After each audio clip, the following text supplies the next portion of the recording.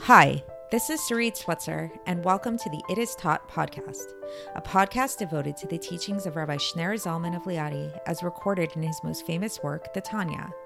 My hope for this show is to make these teachings accessible and relatable to the average person, regardless of prior Jewish education or affiliation. The episodes follow the prescribed daily study portions and are meant to serve as practical lessons in how to live your life as your true self and develop an authentic and powerful relationship with your Creator. I have personally experienced the effects the study of this work has had on me, and I'm excited to share what I can of this knowledge with you. So please join me on this journey of learning, self-growth, and connection with your source.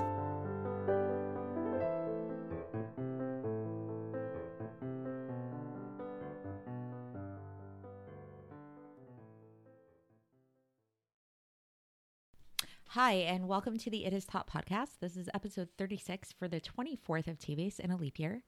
And today we're going to be beginning chapter 13. We're going to continue discussing the idea of a Benoni, the idea of an intermediate man, and exploring the inner psyche of the Benoni.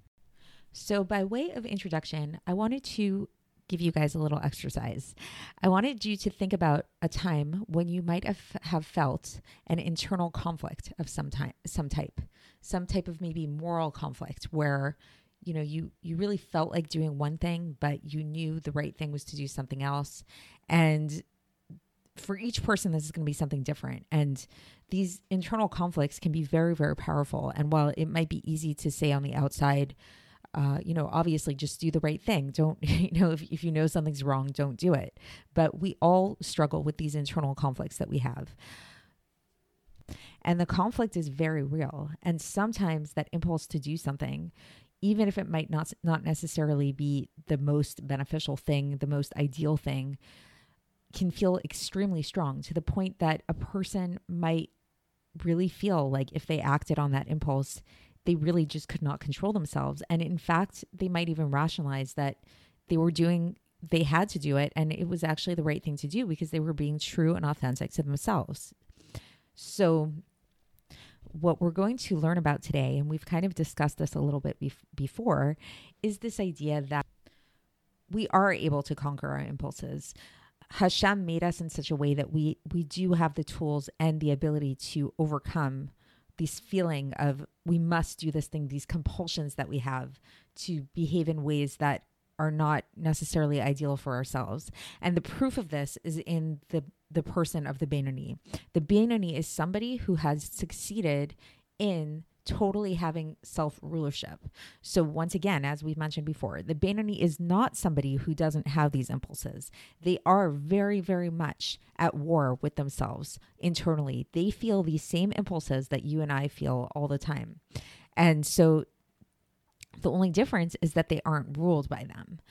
They're able to exert a sense of self-control. So if we start looking at the text of the Tanya, the way that Alter Rebbe starts off here in chapter 13 is he says that this is why the language of the sages, when they talk about the Benoni in the Gemara in Brachos, page 61b, which the Alter Rebbe cited at the very beginning, the language was very specific. It said that in a Benoni, Ze v'ze shoftan. This one and this one judges them. So it doesn't say that this one and this one rules over them. It says that this one and this one judges them. Because if we were to ascribe rulership to the Yetzer Hara, to the evil inclination within this inner city, which is the body, even for a split second, a moment, as we've learned, this person would be called a Rasha at that moment. So rather, the way that we can think about the Yetzer Hara within a Benoni is he's more like a judge or maybe like a lawyer who says his opinion in court, and states his case. And then yet when the actual decree comes down, when the court, so to speak, comes down and brings its verdict, there's another judge and there's another lawyer who comes, which is, the Yetzer Tov, the godly soul that says their opinion as well. And then you have to find, a place in the middle. Like, okay, so then like the final arbitrator is going to come and say which one wins. And as we've learned, to just give kind of like a visual for this, the Yetzer Hara, it's speaking from the left ventricle of the heart. That's where it comes from. And then from there, it rises up to the brain. And the Nefesh Elokis, the godly soul, by contrast, starts out in the brain. And then from there, it spreads out into the right ventricle of the heart. And then who is the arbitrator? So now we have these two judges. So who's going to arbitrate these two things? This is going to be God, actually. And what side is God on? What do you think of? God is a little bit biased, and God is biased towards the side of the Exert, the good inclination. And so then God helps him out a little bit. And how does God help him out? With this fact that, as we've mentioned previously, God shines a little bit of light onto the godly soul so that it has a little bit more of an advantage over the folly. So God's not really such a fair judge in this case. God is a little bit biased towards the Yetzer Tov, and he shines this light that illuminates in a way that, as we've discussed previously, that light pushes away darkness. If you spread a little bit of light, it eradicates a lot of darkness, as we've spoken about before. So that's the end of today's Tanya. So just a little bit of a recap again. So we're talking about, in the case of a Beinoni, that a Beinoni, yes, they have within them these two forces, and they're very much alive and well, and they're very much at war and fighting, the Yetzer Tov and the Yetzer Hara.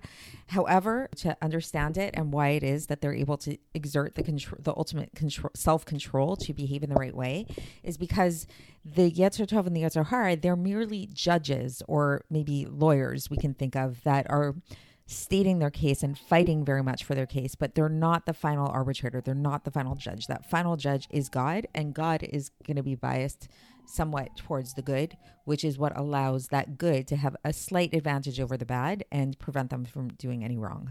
And to bring this back to the personal exercise, which we mentioned in the beginning, when you're feeling an internal conflict as to what to do, when you know what the right thing is to do, but you feel like doing something else.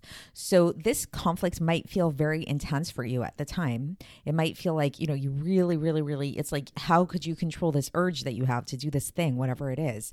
So today's Tanya really teaches us that you do have control, and that this voice that's telling you to act in whatever way is destructive, is not the right thing to do, it does not have to rule over you. It doesn't actually have power over you.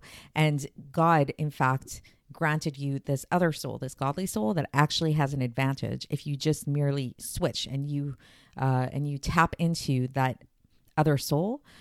It naturally, it's not even, it's not that the struggle is not real, but once you make that decision, once you decide that I'm going to go with the godly soul side, it will win, and it can win, and you can have self-control. So hopefully that will help you the next time that you encounter this kind of challenge. And to be continued, where tomorrow we're going to continue with chapter 13, and I will speak with you then. Thanks for listening to the It Is Taught podcast, hosted by Sarit Switzer. This podcast is dedicated in loving memory of my maternal grandfather, Avraham Yitzchak ben Binyamin HaKohen of blessed memory. Music by Shoshana. If you enjoyed this episode and would like to support the show, please share it with others and subscribe on YouTube, Apple iTunes, Spotify, or wherever you listen to podcasts. And make sure to leave us a 5-star review. To find out more about the It Is Taught project, including more information on my soon-to-be published book, please visit our website, itistaught.com. To catch the latest from me, follow me on Facebook, Instagram, and Twitter. Looking forward to speaking with you tomorrow, and until then, have a great day.